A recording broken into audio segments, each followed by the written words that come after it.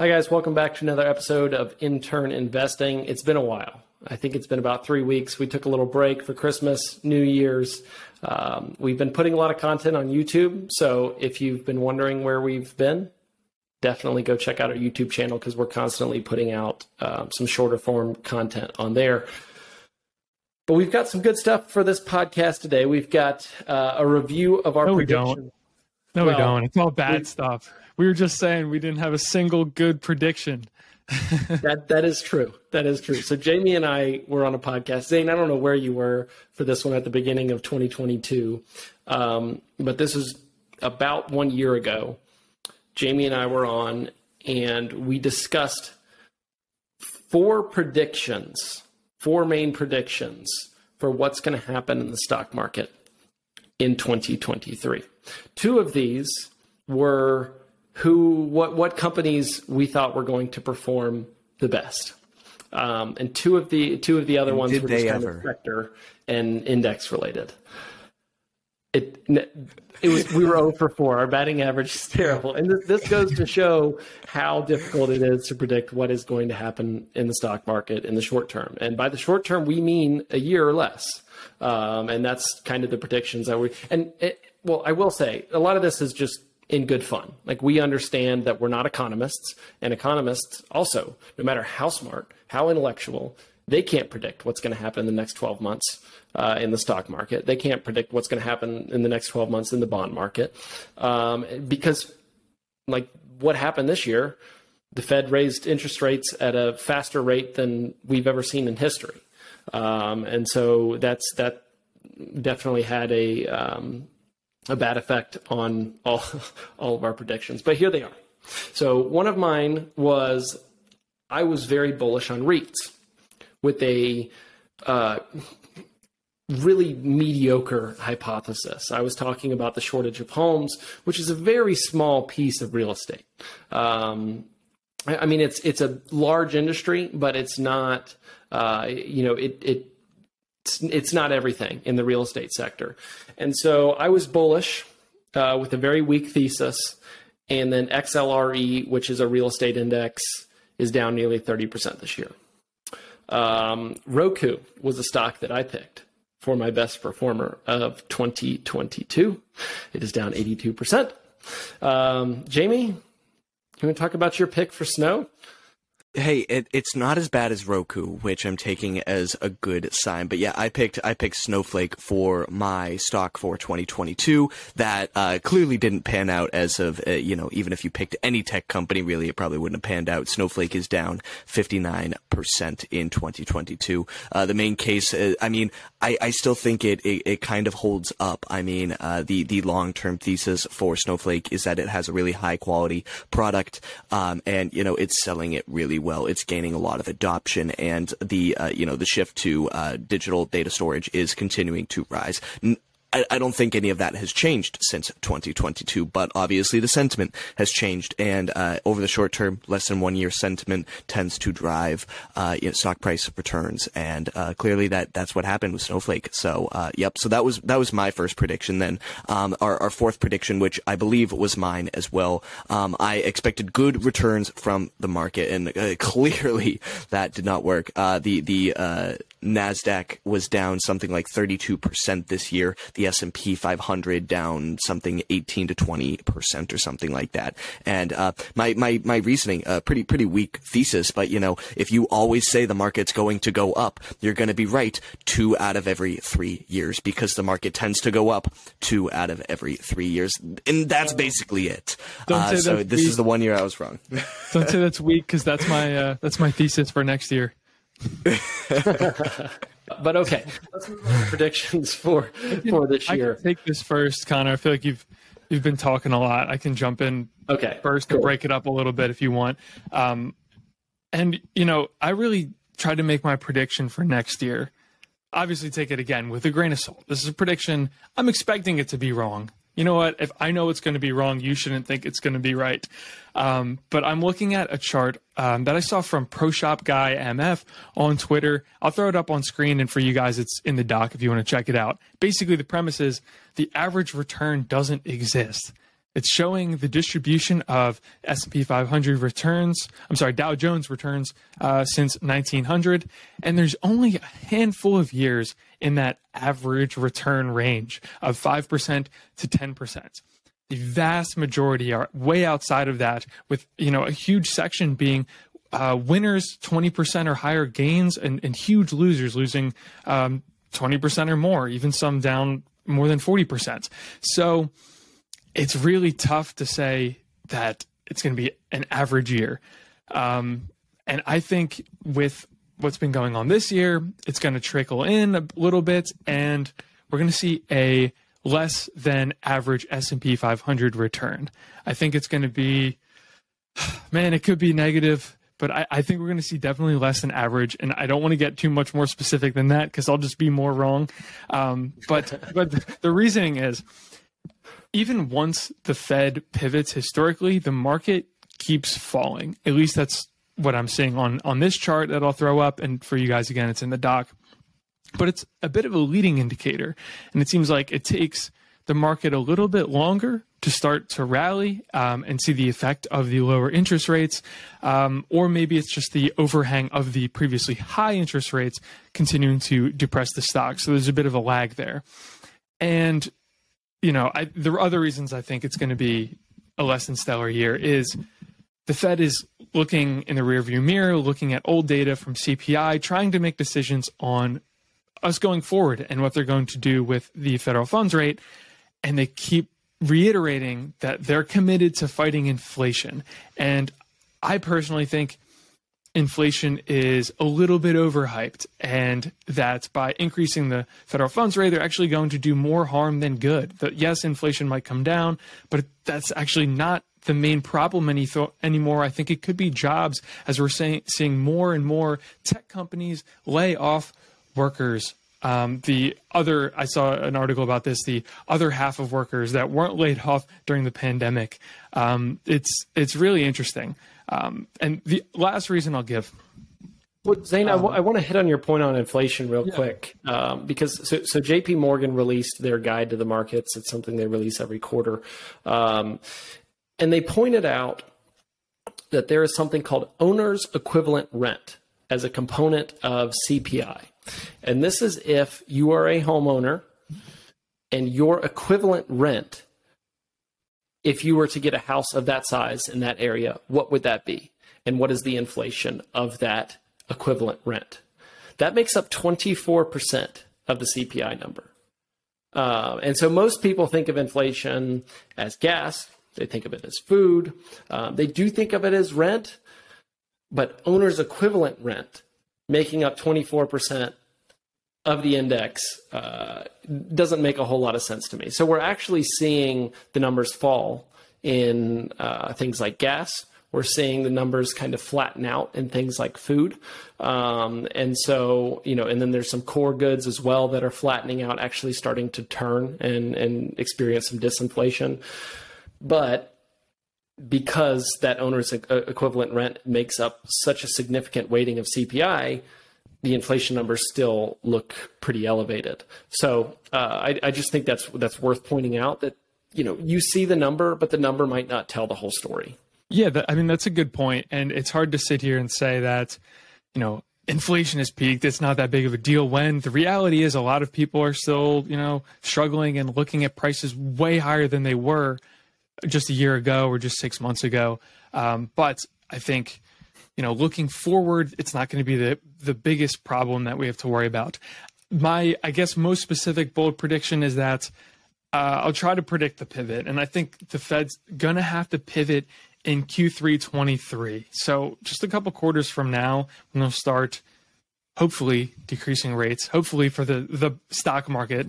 But even then, I don't think it'll help much. I think it will be a little bit too late, and we're going to see below average returns for the S&P 500. And the reason I think they're going to pivot then, which still I think is kind of sooner than later compared to what people are expecting, I think they're going to have to decrease. And part of the reasoning here is, I'll throw this up on the screen again, the interest rates that the government have to pay basically goes up with the federal funds rate. So as the Fed is cranking up the interest rate, the government has to pay out higher and higher sums of money on their interest payments for their own debt. And at a certain point, I think this becomes unsustainable. So I think they're going to be forced to pivot sooner than later, but still we're going to see below average S&P 500 returns for next year. I'm not too optimistic. Ray Dalio with the bold prediction: U.S. is going bankrupt. I love it. Zane, I wanna pop in real quick and kind of just talk about that. We're not going to see average returns, and obviously you're kind of pointing towards lower than average and potentially even negative. One of the things that I've heard a lot, specifically from one person, Ben Carlson, and he writes a blog, A Wealth of Common Sense. He did some looking back at history and kind of seeing, if the prior year was down, what is the average return for the coming year? And there's basically no difference between whether the stock market was up in year one or down in year one, what the impact or what is going to happen in year two. So just for reference, if the prior year was down, the average S&P return was 9.2%. If it was up in year one, the average return is 9.8%. And out of the looks like about 11 or 12 years that there has been a loss, 6 of them, so just over half of them, have had a negative year. So there's definitely a lot of reasons to be concerned, going into 2023, and definitely having reasoning. But I guess my point is, there's not necessarily, and I don't think this is disagreeing with what you're saying, but it's more, just letting listeners know that there's not necessarily a causation. A negative year doesn't necessarily mean there's going to be another negative year coming. The statistics and what history shows us that if there's a negative year, it's usually the same chance of being a positive year the coming year and delivering that average return. Obviously, we're not going to get exactly 9.2% or 9 to 10%. It's probably unlikely, but on average, we're going to have that 9.2% return. That's likely going forward. Super interesting. I'm glad you brought that up, because intuitively, for me at least, I would think if the market's down this year, it's got to be a great time to buy. The market's got nowhere to go but up. But that's still, I think, a trap of short-term thinking, even if it might feel long-term. If you're trying to speculate on the next year, that's still a little bit short. I'm glad you brought that up. I'm seeing way too much stuff from TikTok Investor on Twitter to think that we've reached capitulation. Because, the amount of idiotic stuff I'm seeing out there this is obviously all anecdotal, but there is still a lot of idiots in the waters. The TikTok investor on Twitter has to be just bone dry of content. That's how we'll be at the bottom, because there will be no TikTok finance influencers saying, "Hey, you gotta buy now" at the bottom. There won't be any at the bottom, and then you'll know once.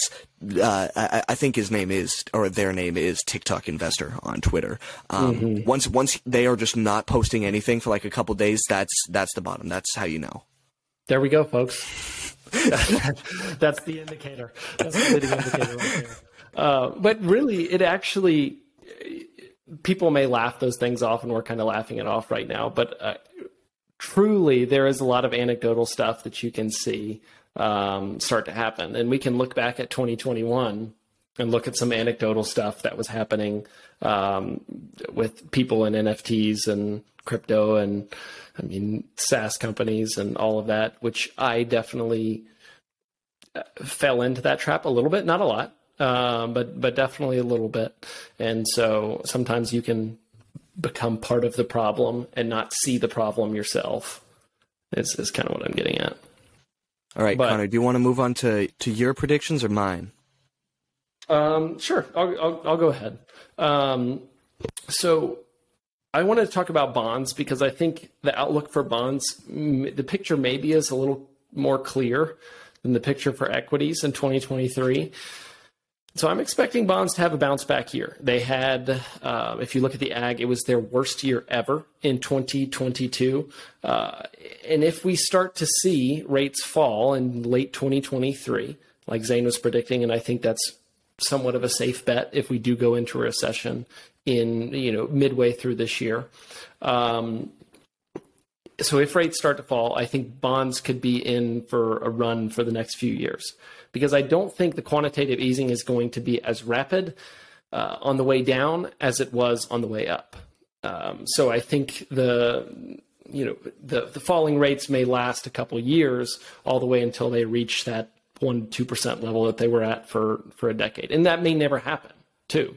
It could be totally wrong about that. If you look back at rates from the 70s and 80s, they were consistently way higher than we've ever seen in our lifetime. So we may just be completely wrong about that. We're kind of anchoring to a number that we've seen throughout our lifetime in interest rates. And what if we never get back to that anchor? That could happen too. But I am using that as an anchor in my thinking here, that eventually we will get back to around that number that we saw throughout the 2010s. So that's kind of my theory for what's going to happen with bonds in 2023. I think they are going to have a good year. They were down, close to 20%. I think 16% this year, maybe more. So barring any black swan event, I'm expecting and even if there is a black swan event, I'm expecting the Fed to do some quantitative easing pretty slowly over the next few years. So that's my prediction for bonds.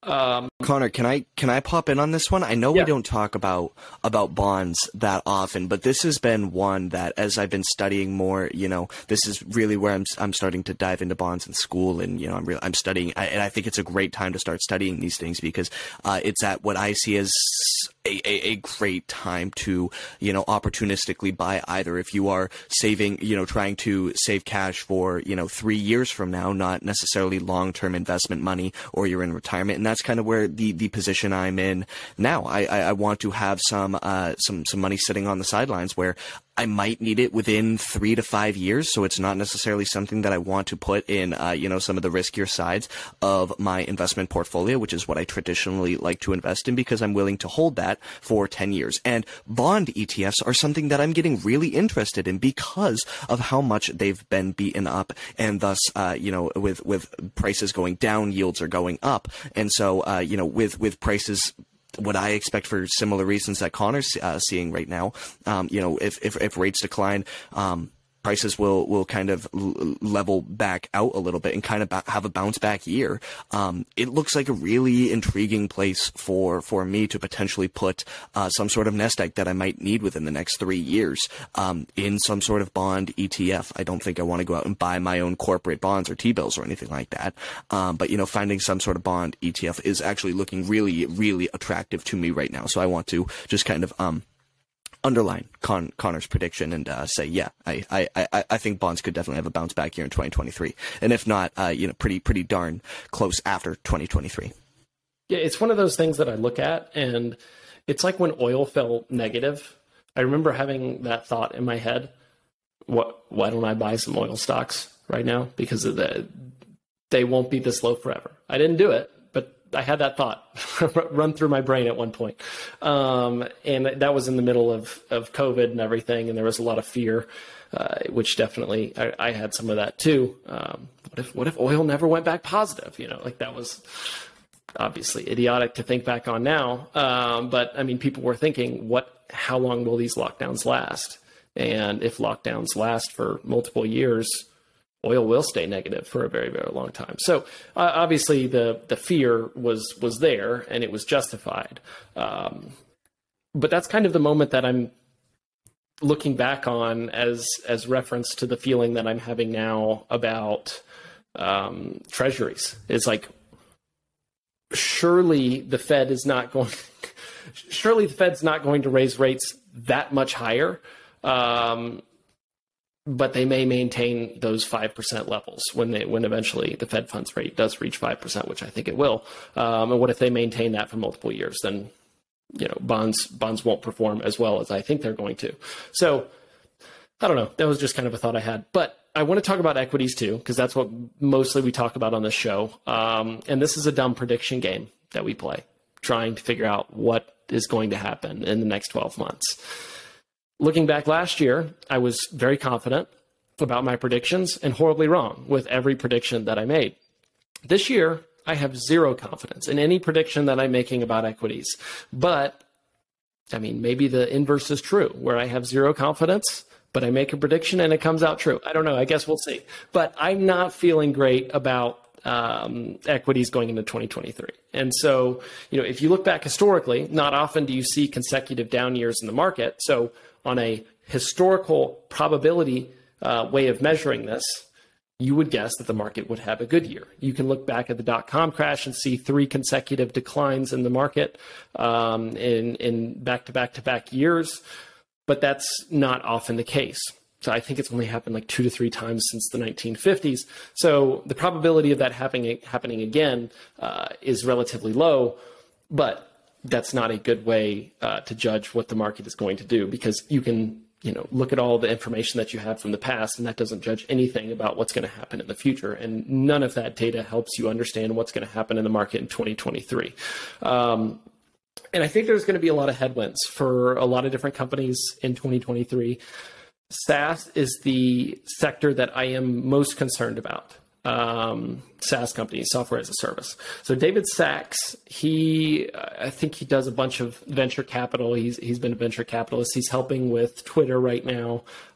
He's friends with Chamath and all those guys on Jason Isbell and the people on the All In podcast, which I would recommend to you guys. I don't know if you've listened to that at all. I'm not a big Chamath fan, but he's a great podcast host. He really is. He's despite the SPAC debacle that went down, he's a very intelligent guy. And I think he does have some good perspectives on whether you're talking about politics, energy, stocks. I mean, really, I think he's a pretty brilliant guy, despite his utter failure last year. But David Sachs, to get back to my point, that was a little tangent there. But David Sachs was talking about 3 major headwinds that SaaS is going to face in 2023. So there's going to be a reduced seat count from other company layoffs. So that means that if you have a SaaS company and you are selling to another company that needs your software as a service, say they have 100 employees, they all need it. Great. Well, what if those layoffs happen? Your customer lays off 20% of their company. Now you have 80 seats. So they're only paying for 80 seats. That's going to hurt SaaS companies. Then you look at a higher churn rate, because a lot of companies are going to be looking at their expenses and say, well, maybe we won't pay for this software. Maybe we don't really need this. This was kind of a perk. It wasn't a necessity. So we're going to cancel this. So I think there's going to be some higher churn. And also the last point that he made was that turnover from customers, new business is going to be 50% of what it was in 2022, which I think is a mild expectation. So I look at this sector in general, and I think it's very vulnerable going into this year. Now, there are some companies that have a lot of pricing power. They have strong balance sheets, and they're not discretionary services, meaning they are a necessity. I look at some companies like Salesforce. I think Salesforce is more of a necessity. Not that I think it's Autodesk in there too. Yeah, Autodesk too. So I think there are some companies that will prevail. They're very durable.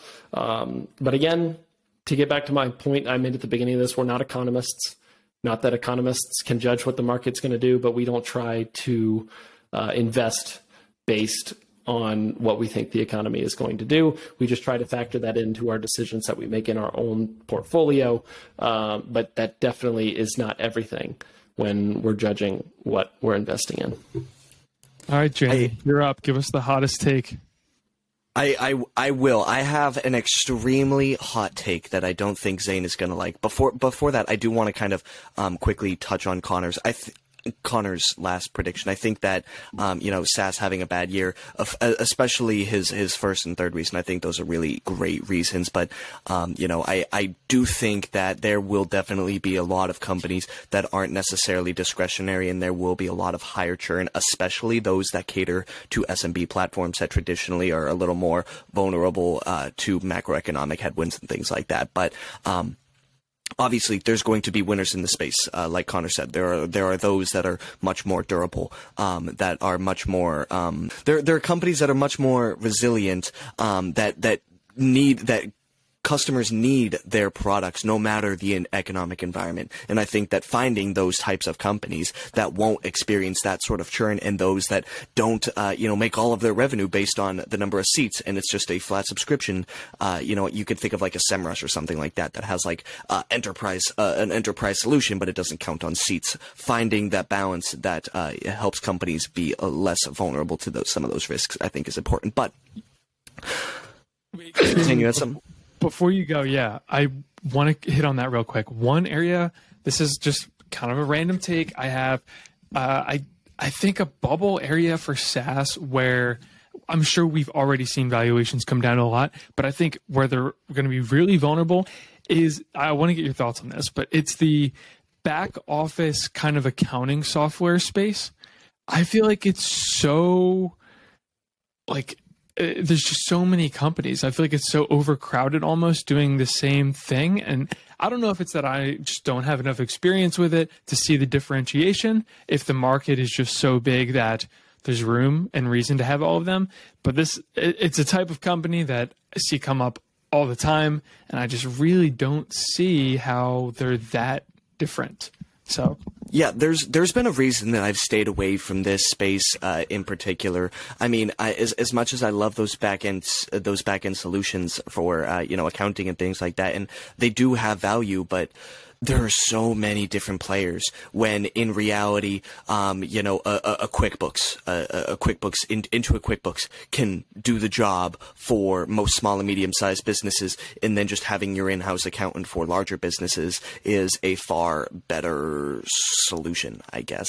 So I maybe not necessarily see a lot of slowdown in those companies and a lot of failure. I mean, I think that there will be a lot of failures in that space, but I would be much less surprised if I just see lots of those types of companies get acquired. I think there's going to be a lot of consolidation in the form of acquisitions, whether it's companies like Bill.com being taken private or being acquired by a very acquisitive company like an Intuit, something like that, alongside, some of those smaller players or those stuck in the middle, falling by the wayside. But all right, let's get into my two predictions. I have two predictions, and my first one is that the market's going to go up. I'm gonna dive into this a little bit. So, 2022 returns for the three major indexes, the Dow, the S&P, and the Nasdaq, were respectively negative 8.8%. For the Dow, negative 18% for the S&P 500, and negative 32.5% for the Nasdaq. As I usually try to believe, I think the market's going to go up. Hopefully I'll be right this year, but I expect that this ranking is going to get flipped. Specifically, the Nasdaq is going to outperform the Dow. If we have a large, positive year, typically because the Nasdaq has higher growth companies, more risky companies, it will outperform the Dow, and you see that, through other years, and specifically this year when we have a bad year, the Nasdaq significantly underperforms the Dow, whereas the Dow is more stable. So I think that the Nasdaq is going to outperform the Dow, yet I'm going to say that small cap tech is still going to underperform the Dow's total return in 2023. And here's my reasoning for it. We've talked a lot about some of the macroeconomic issues going on that are persisting into 2023. So I'm not going to talk about those, but I think that those risks are impacting small cap and especially tech businesses. Again, we've gone over this a lot in this podcast, so I'm not going to dive into exactly why, but these unprofitable cash burning companies that need capital, it's going to be more expensive for them to acquire capital, whether through getting debt or issuing shares and diluting the stock, or just seeing growth slow. So there are a lot of problems that small cap tech companies that are in more of the capital accumulation phase of their life cycle instead of the self-sustaining or capital returning stages that they're in. And I think that's going to bite them in the butt, as these challenges are going to persist in 2023. So while I think the NASDAQ as a whole is going to perform better than the Dow, I think it's mostly going to be carried by those big tech names, those ones either self-sustaining or returning cash to shareholders, and the small cap tech, those ones needing capital, are going to fall by the wayside and underperform the Dow and kind of bring the Dow down a little bit in 2023. I was going to push back before you made that point about big tech driving most of the returns for the NASDAQ, because 40% of the companies in the NASDAQ are unprofitable.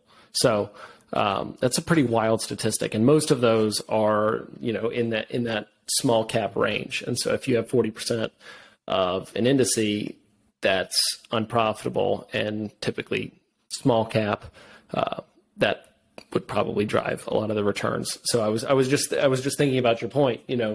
Well, if you think small cap tech is going to underperform, you better hope for a big comeback from big tech, which is what you said. So. Well, it's that big tech that I really think is going to do flawlessly. I mean, I don't have the numbers right off the top of my head. I should have prepped them beforehand.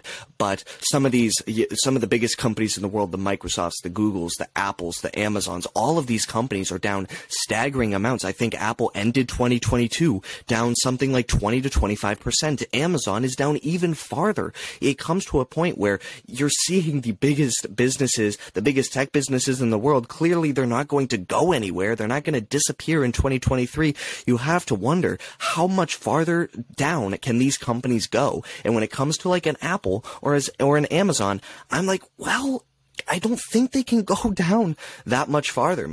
Famous last words, I guess. But I think that the bounce back for some of these big tech companies that got absolutely slaughtered in 2022, they're going to bounce back, and that's going to, lift the broader NASDAQ, because those, the 10 largest holdings make up a pretty decent chunk of the total S&P or of the NASDAQ. We could see, though, that 40% of the NASDAQ that's unprofitable miraculously become profitable as they cut out their back office accounting software, start shifting around the numbers in the books. You never know. That's a great tie into everything, Connor. All right. I want to get to my last prediction, because this is, I think, the boldest prediction out of all three of us by a very, very wide margin. So here it is. I think that Elon Musk is going to resign as CEO of Tesla to focus on his other companies, namely Twitter and SpaceX. All right. Zane and I talked a little bit about this. That's not true. Zane and I talked a little bit about this offline on another recording during the bull versus bear on Tesla. You can definitely check it out. I talked a little bit about this here. But my idea about Elon Musk is that he is a visionary and he is a builder. He loves building things from the ground up, and he likes working on massive projects that are really difficult to solve. Tesla, 100% that type of idea. Making EVs, electric vehicles, mainstream, that was a extremely difficult problem that is very vital to the world, and he built that company from the ground up. That's great. That's exactly what I think fits the Elon Musk criteria of building a business. The same thing goes with SpaceX and doing all that space stuff. I think that's exactly the Elon Musk type of company. So it makes sense that he's running that business. But now we're at a moment where Tesla's kind of struggling with a little bit of demand, and he's obviously getting a lot of flack for buying Twitter while he's still running this multi-$100 billion company. And so what I think is that Tesla's kind of at the end stage of this point where it's not necessarily a startup anymore. It's definitely not a startup. It's a large established business. So I think that he, being the innovative spirit that wants to build something from the ground up, is going to say, I could run Tesla and deal with all the politics that I have publicly said I don't like, and deal with all that stuff. Or just deal with Twitter. There's no politics. But they're both, Twitter. There's less politics with Twitter, but there's a heck of a lot less in SpaceX and just being two private companies in general. Of course, there's a little more politics in Twitter, but it is kind of a turnaround story. It is that something where he gets to build and innovate and kind of create something. It's not exactly from scratch, but he's really trying to make it a turnaround. So he, in his eyes, he could see that as a rebuilding something from scratch. So with these two projects, he only has 24 hours of time in the day. I think he's going to eventually drop Tesla, set up some sort of plan where somebody takes over for him as CEO, and he goes to work solely on SpaceX and Twitter. That's bold. I think Elon is going to invent more time in a day. He's going to use that 25th hour to acquire another company. No, but in all seriousness, though, I think the only thing I would say is I think there's a case to be made for that happening. But I think Tesla is like Elon's. It's like a child. I think he said that honestly publicly because there was a moment where he was forced to fund. He had one pool of money, and SpaceX and Tesla were, on the verge of bankruptcy. He needed to fund them to survive, and he couldn't choose, and he decided to split the money between both and, get to work and make it happen. And he did. But Tesla has come so far, and it's mature. But there's so much building still to be done. I mean, they're taking on these innovative projects like FSD. There's the whole energy storage and integrated grid that Tesla's working on that sometimes it falls to the background. And then the whole generalized AI and the Tesla bot. I think that's plenty to keep him interested and stick around. I think the big question for me is, will he find someone that he deems capable? And I think that the reason he might not step down for a while is that bar is probably extremely high. Like if he thinks he could do a better job in any respect than someone else, he'll probably stay the CEO and not want to pass off. He doesn't want to leave any, growth on the table for Tesla.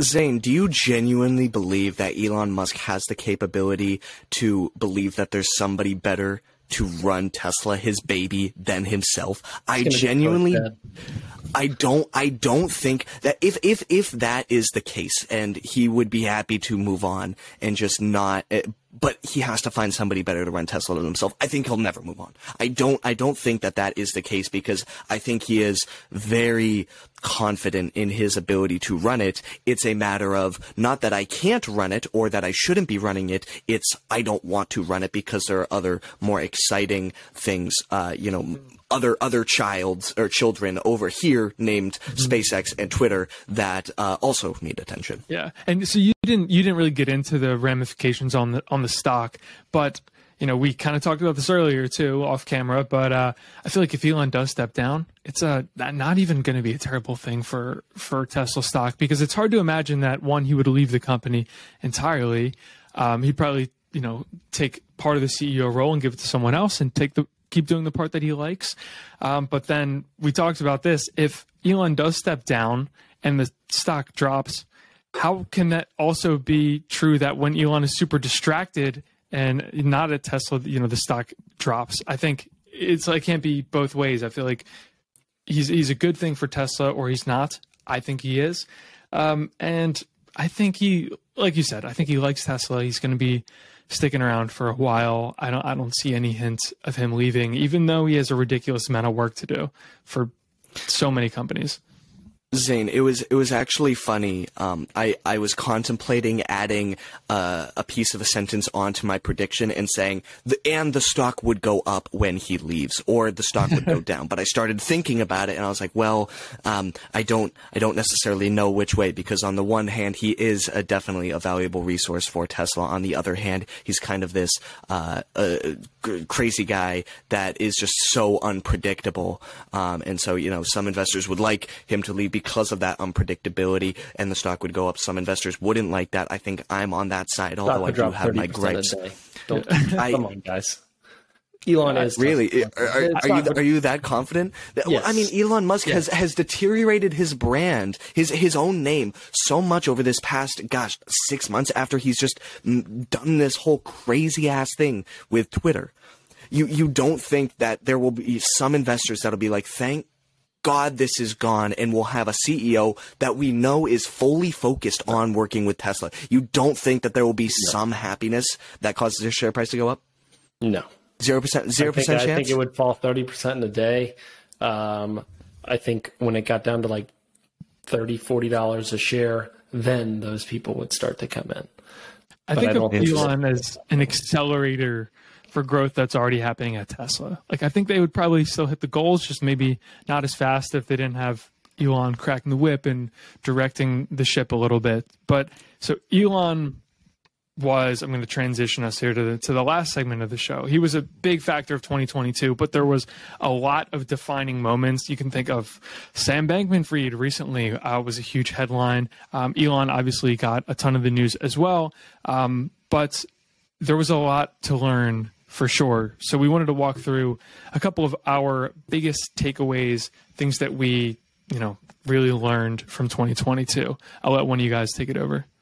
So I learned that durability matters in what you invest in. And what I mean by that is the companies that you hold in your portfolio, or whatever securities you hold in your portfolio, figure out how durable they are. When you go to buy a car, for example, you want that car to endure the next 5 to 10 years that you own it. You don't want it to be, pieces falling out of it. You want the engine to function properly. You want the transmission to be smooth. Those are all things that you look for when you're trying to buy a car. Same is true with any security that you put in your portfolio. What is going to happen when you hit bumps in the road? You want it to be, you want it to endure the next 5 to 10 years. And that's the type of companies that I want to invest in. You can take risk. Like, if you're going to buy a car, there's a few things wrong, but you don't think they're significant enough to worry about how durable that vehicle may be. That's also true for companies that you own. There may be some blemishes to the perfect picture that you see, but how is it going to hold up in a year like 2022? And that's a question that I think everybody should ask. Where we had this comment on one of our videos about a week ago, and we made a bear case. I believe it was for Lemonade. And in that video, we made a bull and a bear case. Someone commented, if you can come up with this good of a bear case, it's not worth owning. And I thought to myself, well, I feel like for every company that I own, I've come up with a very solid bear case. And the companies that would endure through that bear case scenario are the ones that I want to own. And so, obviously with a company like Lemonade, the reason that I own that is not because it's durable. It's because I am taking a risky bet on that company. I really am. And so I think there's a time and a place for that, but I think the bulk of your portfolio has to be focused on durability throughout all economic conditions that they may go through. Yeah, you raised the question of how will this company that I invest in hold up? And I like that word choice, but I think there's kind of two sides to that coin. There's holding up the stock, and then there's holding up the business and the fundamental metrics that matter. So if you can find a company that has the durable business and will hold up as a business and the fundamentals will be strong, maybe it can even continue its growth trajectory and thrive in the downturn, and then you can really not worry about the stock. The stock doesn't have to be durable. Or maybe it won't. Maybe for a period of time, it sucks and it just plateaus. And in not every company, the goal has to be growth. Yeah, I think that's also important too, is that in a year like 2022, growth for some companies is not that important. It's more about enduring through that year. And so you may see some stagnation in earnings numbers that are coming in, but what's that balance sheet look like? And that's a great place to go look for durability, I think, is the strength of the balance sheet. The thing I learned in 2022 was that as much as I want to or I wish I could, I can't ignore the Fed and other major macro matters in my investing process. I try to separate into boxes things I can control and things I can't control. And the things I can't control, I don't necessarily worry about, and I pay a hell of a lot less attention to. Things I can control, I focus on a lot more, especially in my investing process, but that's also just something I deal with in my entire life. Now, the Fed and what they do and how much they raise rates or how much they don't raise rates or the language that they're using in their meetings, that is something I can't control. And so for a while, I have basically, subscribed to the idea that this shouldn't necessarily affect or impact how I'm investing, what I'm investing in, et cetera, because I can't control it. And while I do agree to that to some extent, I simply can't ignore it. That is the lesson that I learned. I can't ignore the Fed and what they're doing because they control, they impact, they affect the U.S. economy. And when it comes to investments, you can't simply ignore and just put something that is controlling the U.S. economy out of your mind. You don't necessarily have to change your investment thesis completely to the whims of whatever they're doing or, drastically alter how you invest because of what the Fed does. The Fed doesn't have to control everything that you do, but you simply can't ignore it. And I think that is what I learned in 2022. Zane, what was your takeaway? Yeah, I'll try to keep it quick. Basically, I learned don't follow the most flashy people. Sometimes on Twitter, YouTube, whatever kind of social media, it can be very tempting to follow people that are very flashy and they seem like they know everything. I talked about one particular creator that I like nothing against the guy. The channel is Solving the Money Problem. He makes content on Tesla daily, and it's Couch Investor and I talked about this. He just, kind of saturates the market with Tesla content, and it's almost as if every single thing has a positive spin for Tesla. And sometimes you have to ask the question, what is the bear case here? Like, can something actually go wrong? So I think focusing more on people that are less flashy sometimes can make their own bear case, like we talked about. One particular example I found on Twitter is Lou Whiteman from the Motley Fool. He was kind enough to share his results on Twitter that his portfolio was down 12% this year. I mean, not bad when you consider the S&P 500 was down 19%. So not the flashiest investor. How the guy covers a lot of industrials and airline stocks. So not super flashy, but he outperformed the market a hell of a lot more than I did. So definitely have to respect that. What's up, everyone? Thanks for watching. We hope you enjoyed that video. Check out more of our best videos right here. And don't forget to subscribe if you haven't already for more videos like this. See you next time.